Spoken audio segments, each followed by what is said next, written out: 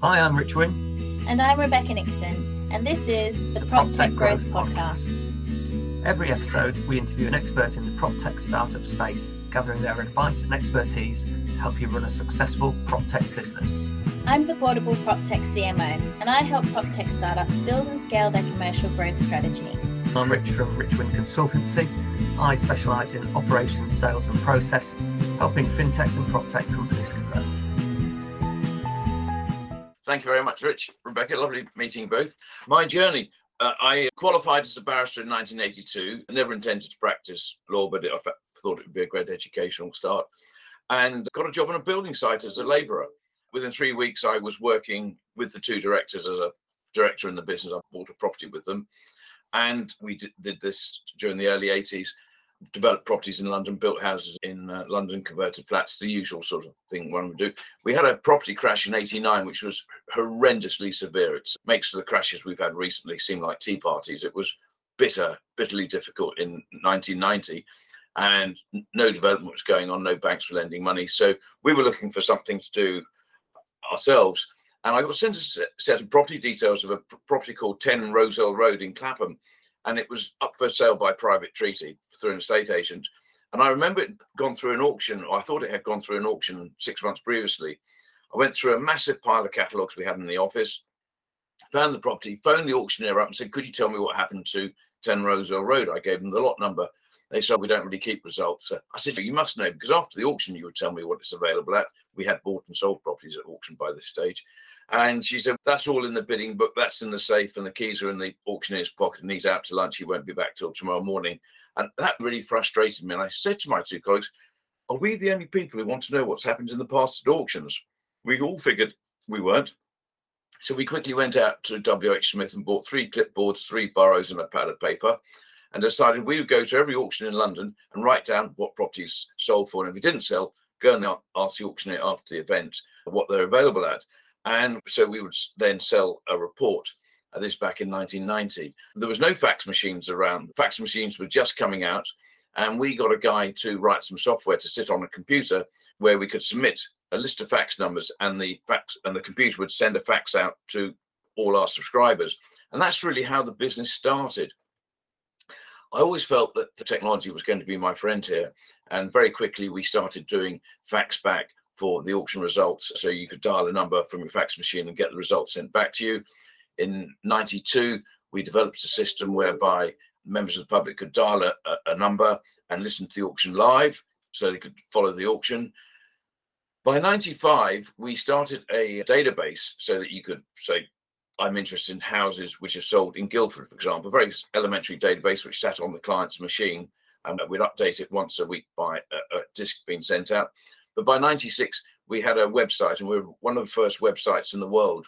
I remember reading an article the day we went live in the Financial Times, and it said there are now over 30,000 websites worldwide, and this number is set to grow. That was a pretty sharp observation that there were going to be more than 30,000 websites. Anyway, I was very pleased to think we were one of those.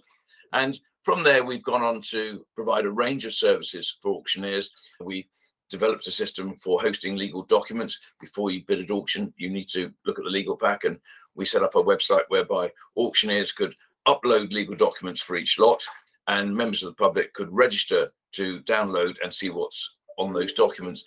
And that's growing to be a pretty big side of our business. Since we started, we've had over 1.2 million people register to look at legal documents over the last 27 years, or however long it is. We've uploaded over 200,000 documents for all the lots that have been offered since then.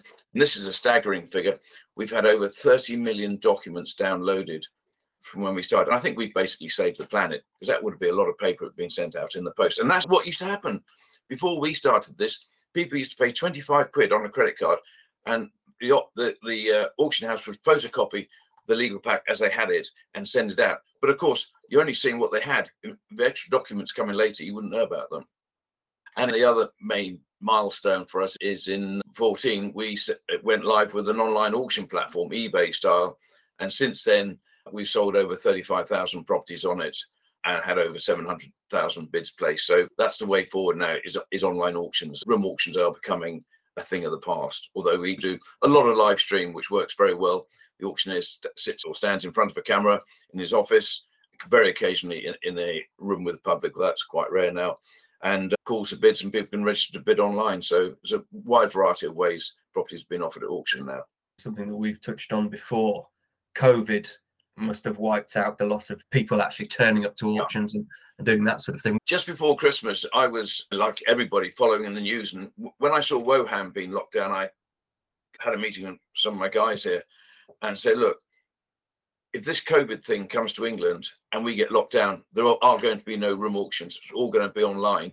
So just before Christmas 2019, we started building websites for most of the auctioneers, so that if it did happen, we could have it on the shelf and say, there you go, get going with it. And we wrapped this up, and by mid-February, we had built a website for basically every auctioneer, just in case. It didn't take long to do, just brand it up. And when Boris said those mortal words, "You must stay at home," my phone rang off the hook. And in the first week, we got 60 auctioneers up and running live, holding auctions. And by and large, everybody's continued doing it that way. Very few people have gone back to the room. Barnum Marcus has gone back to the room for the last year. Allsop were going to go back to the room, but then the RMT decided to have a rail strike, so they postponed going back to the room. And I think that just shows how perhaps vulnerable you are to things completely outside your control. A virus, COVID, and rail strikes. And quite a few auctioneers have said they're never going to go back to the room. They're going to stay online. They find it so much better, easier to run. There's more transparency. They get fantastic data feedback because they can see exactly who's registered a bid on what lot, where their limit was. And we provide them after the event with a huge amount of data, which they can use for analysis purposes. But there will be people who are going back to them, and they're getting on well. So it's a bit of everything, really. What's amazing to me is almost your foresight. You saw it coming and everyone knew it was going to come, but you actually did something about it. Because if you think about those 60 websites that hadn't been made, the auction industry could have just fallen off a cliff. It might have had a bump in the road. We would have caught up with it. They would have found a way around it. Of course. I've got such a fantastic team here. That first week, we were starting at 7 in the morning, not finishing till 11 at night. They did a fantastic job. And and the auctioneers rallied round and bought into new techniques. And some had told me just sort of a month before, we're never going to go online. It's got to be in the room, and they embraced it. So it was a win for everybody, really. I'm proud to be a part of it. And you're also part of PIP Faults. Yes, indeed. I alluded to how we've provided this document room service for the auctioneers, because on the fall of the gavel, there is generally an exchange of contracts. So you have bought the property. So you've got to be absolutely sure as to the legal position of the property when you're bidding at auction. And so by hosting the legal documents, potential bidders can read through the documents, get the lawyers to check them, raise any inquiries they've got. And anybody who's listening to this and thinking of buying at auction, it is absolutely crucial you go through that legal pack with a fine-tooth comb. And let me say this, the most important document in the legal pack is the one which isn't there, the one which has been left out deliberately because it's got bad news. So if you're thinking, hang on, I want to know about this, phone up and find out where it is. A good example would be you're thinking of buying a flat and there's no service charge report or management documents for the maintenance of property. Why not? Are there horrendous arrears? You've got to ask the question. And if a document isn't forthcoming, you've got to think, should I bid or not on that? And that's really important to make sure you're aware of the legal back. It never ceases to amaze me how, if I was to go and buy a car today, I'd find a car on, say, Auto Trader, I'd go down to the garage, I would have a test drive, then the salesman would say, do you want to have a look at the book, the service history, the logbook, etc., make sure it's not on HPI, it's not a crash write-off. I'd do all that. And then I'd say, yeah, everything seems to be on order and paperwork. I'd like to bid you £10,000 for the car. When we get to the property, you see a property on Rightmove, you go and see it with an estate agent, you wander around, you say, this is lovely, we could do this and that and everything else to it. Oh, I'll give you £250,000 for this house. You haven't got a Scooby's what's in the legal pack. You don't know whether there's been a row with a neighbour. You don't know whether somebody's got a right of way of your drive. All these matters, and yet you're making a bid. And then 6, 8, 10 weeks down the line, oh, I didn't know about that. If I'd known, I wouldn't have offered that man's money. And then the renegotiation starts, or you walk away. It's bonkers. The property industry do it completely the wrong way round, in my view. The car trade don't. So we set up PIPs as an extension of what we do in the auction world to allow an estate agent to have a document room where the vendor, the estate agent, their solicitors, etc., can upload relevant documents, which every buyer or viewer of the property, to a greater or lesser extent, could look at and read and understand what's going on, and then make a judgment. For instance, they look at the TA6, which is a questionnaire the vendors have to fill out. There's one question which basically says, have you had a row with your neighbour? And if it said in there, yes, we ended up in court because my neighbour knocked me out, then you'll probably think, do I really want to live there? Am I going to put an offer in on a place like this? Whereas under the current system, you might not see the TA6 until 10 weeks after your offer's been made. You might look at the title deeds and say, hang on, this is not on main strains. It's got a cesspit in the garden. I don't want one of those and all the smells which go with it. I'm not going to buy it. So the current system is that you see a property, you make an offer, and then in dribs and drabs, and it is dribs and drabs over the next 10, 12, 15 weeks, documents will be fed through piecemeal from the vendor solicitor when they can decide to get it together, containing information which will give you a different view on the property, and ultimately might say, after 10 weeks, I'm walking away from here because I don't like what I read. And yet it was all available to read, or should be, up front when the property comes on the market. So PIP is property information products, and we see a situation whereby, and why wouldn't you want to start looking through some of the documents about the property? The TA6 tells you who owns the boundaries, are there any rights of way, all the things you want to know before you make an offer. And yet you might not see that until 8, 10 weeks after your offer has been accepted, and there'll be information in there which says, I'm walking away. So we hear about properties falling through. Actually, it's because people are reading in the legal documents, or the solicitors are telling them news that they don't want to hear, and they decide not to buy. So if every property, and I think it will become, it's moving down to be mandatory, I think, in some stage in the future, properties, when they go on the market, have to have some documents for the public to read. If there's bad news in there, get it out early. Let's not all waste time and think, oh, somebody's offered 250 grand for my property. I hope they don't read the bit about I had a row with a neighbour last year. They're going to read it. So get it up front, get it out, manage the bad news or the not so good news in a measured way where you say, by the way, there was this dispute, but he's now moved on, or whatever. Or, yeah, we did have an issue with the right of way. We've now resolved that, and here's the paperwork. It's much better it's managed in that way than having the purchaser's solicitor discover it 10, 15 weeks down the line. So that's what we're doing, and it's gaining traction now.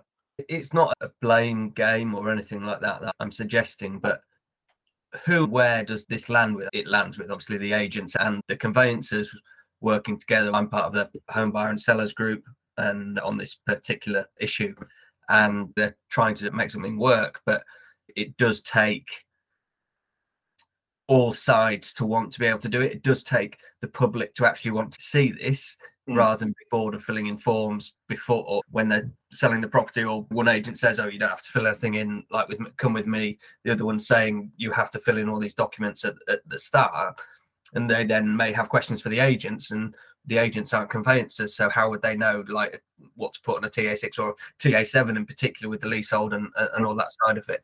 What do you see as the answer to that?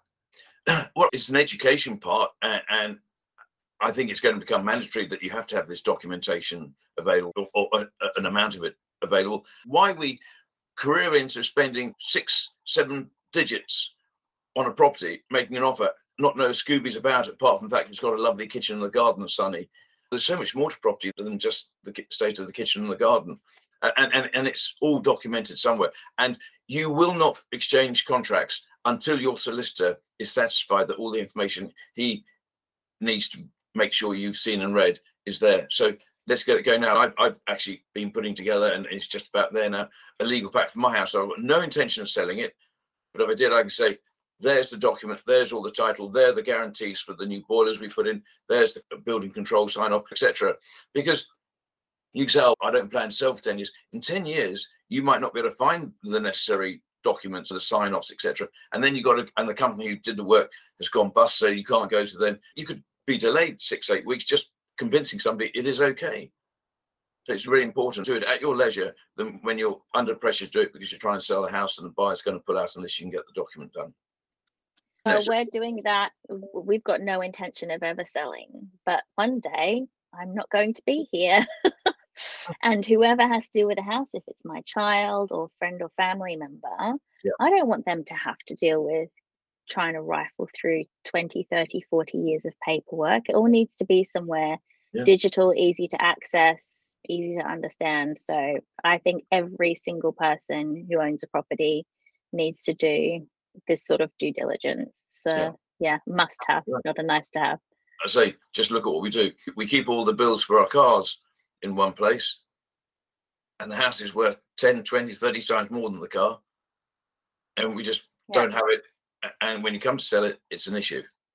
And again, I think we touched on this before, David. Obviously, you're doing it for auctions and have done for a very long time.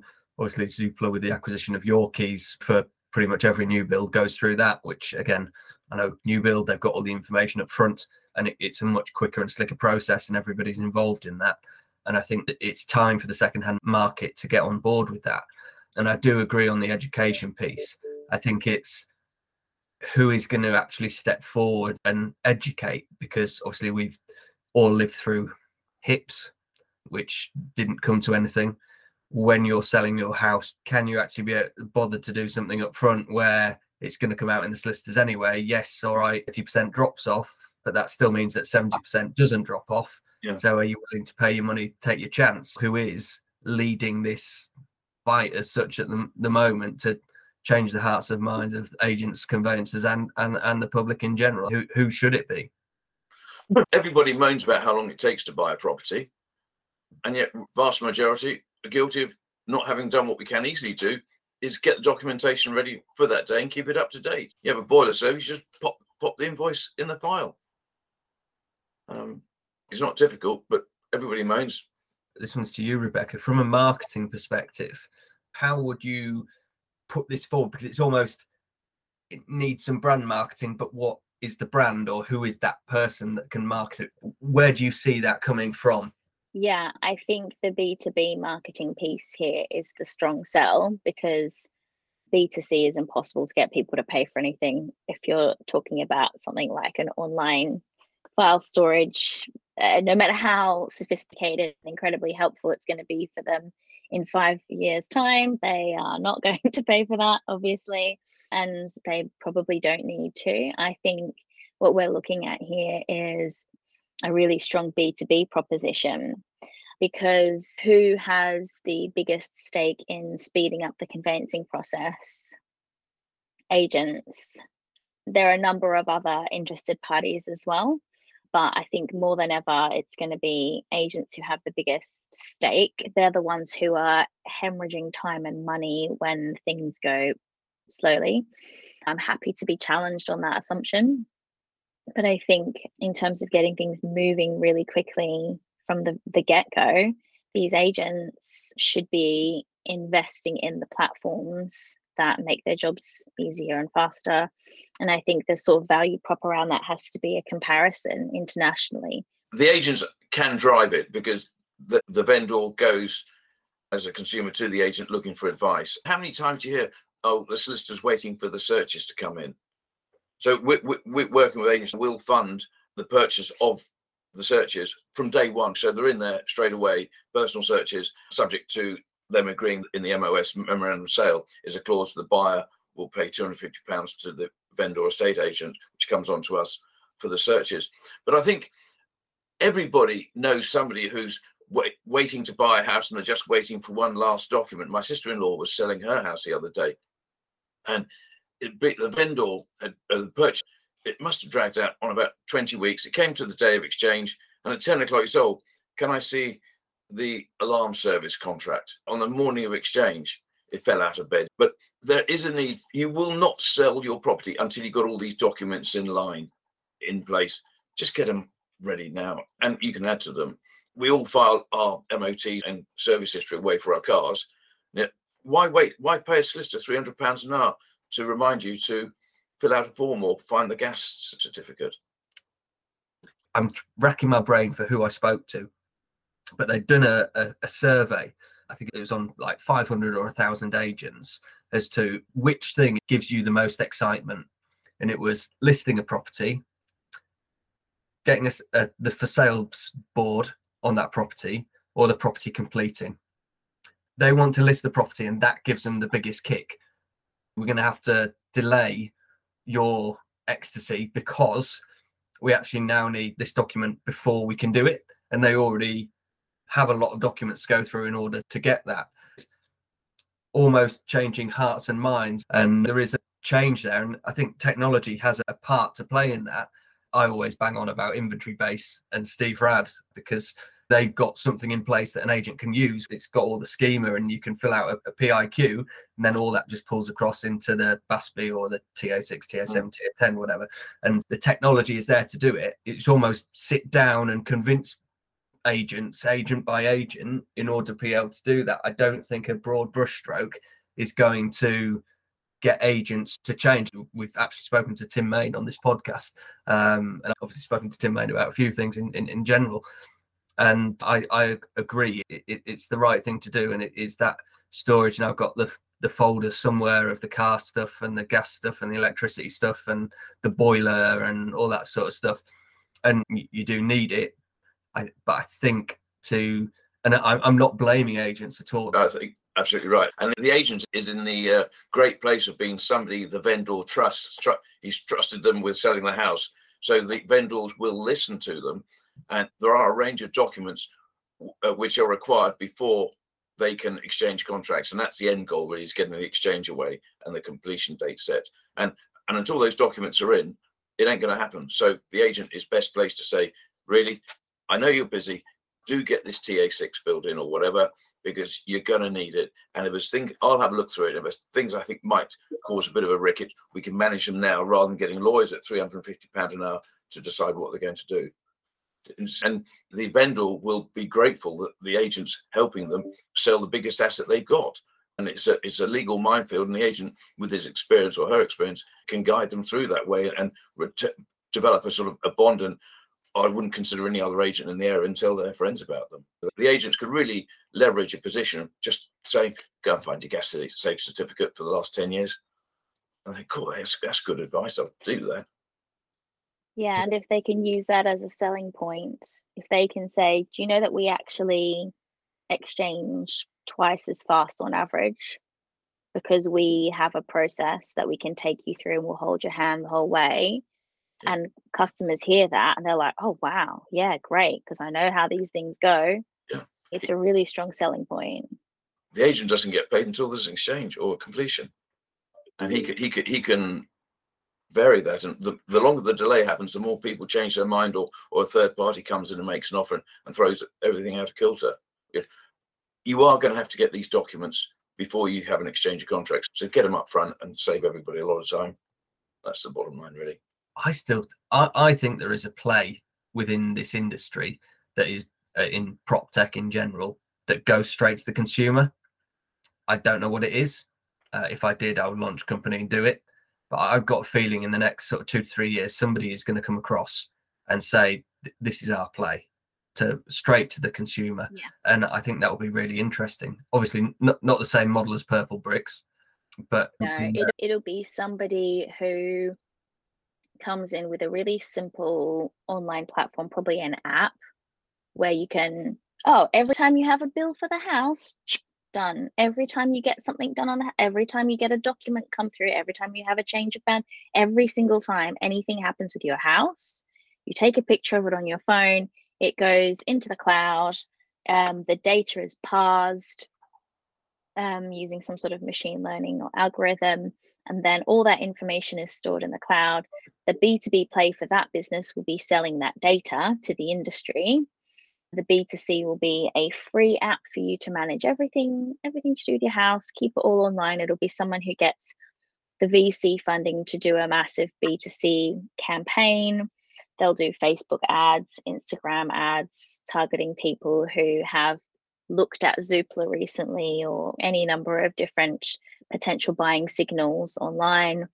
Yeah, and that's the sort of thing that from a certain generation onwards, of homeowners and buyers, they would, myself included, wouldn't even think twice about using a product like that, whereas my parents wouldn't even think to get that themselves. If they were working with an agent and the agent encouraged them to do it, they would totally do it, but they wouldn't proactively engage with a platform like that, whereas I absolutely would. And there's a gamut of people in between, and not to pigeonhole people based on their age, of course, but there is a spectrum of proactive engagement with technology, and it skews young, and you will get over time, there'll be a sweet spot in time where it becomes very viable to put out a B2C campaign and people will use the product. The B2B play is for financial viability, because there won't be any B2C revenue generated by an app like that.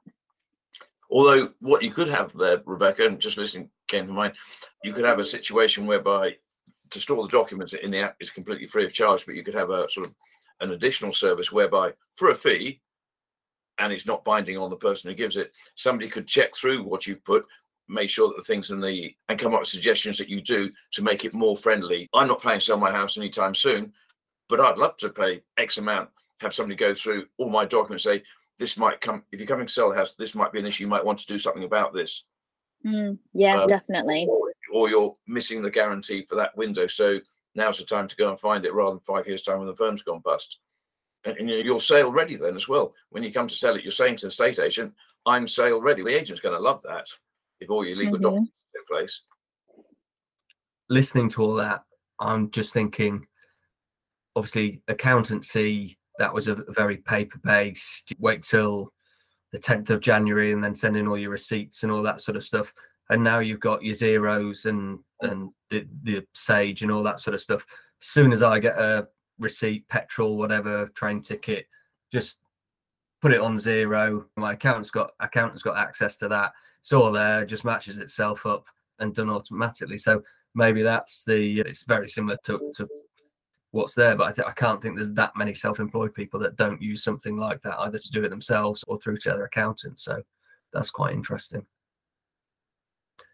Is there anything else you would say to, obviously you've got incredibly successful businesses, David, is there anything you would say to in the PropTech world or anyone starting up now? What would be your advice?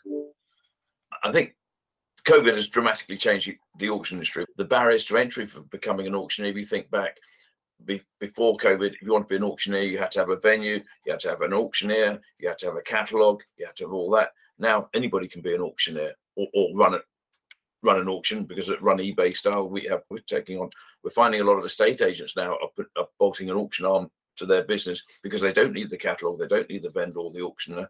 It's just a way of collecting bids and seeing who's prepared to pay the most for a property. David, that was really interesting. And so I really enjoyed speaking to you the first time that I spoke to you as well.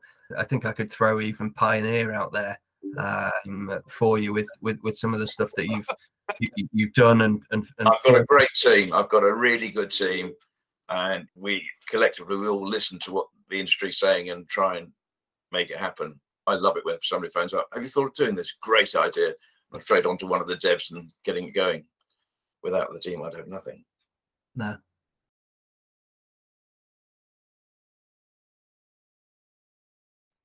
Thanks for joining us on the PropTech Growth Podcast. To learn more, you can find us on LinkedIn or email proptechpodcast@icloud.com. See you next time.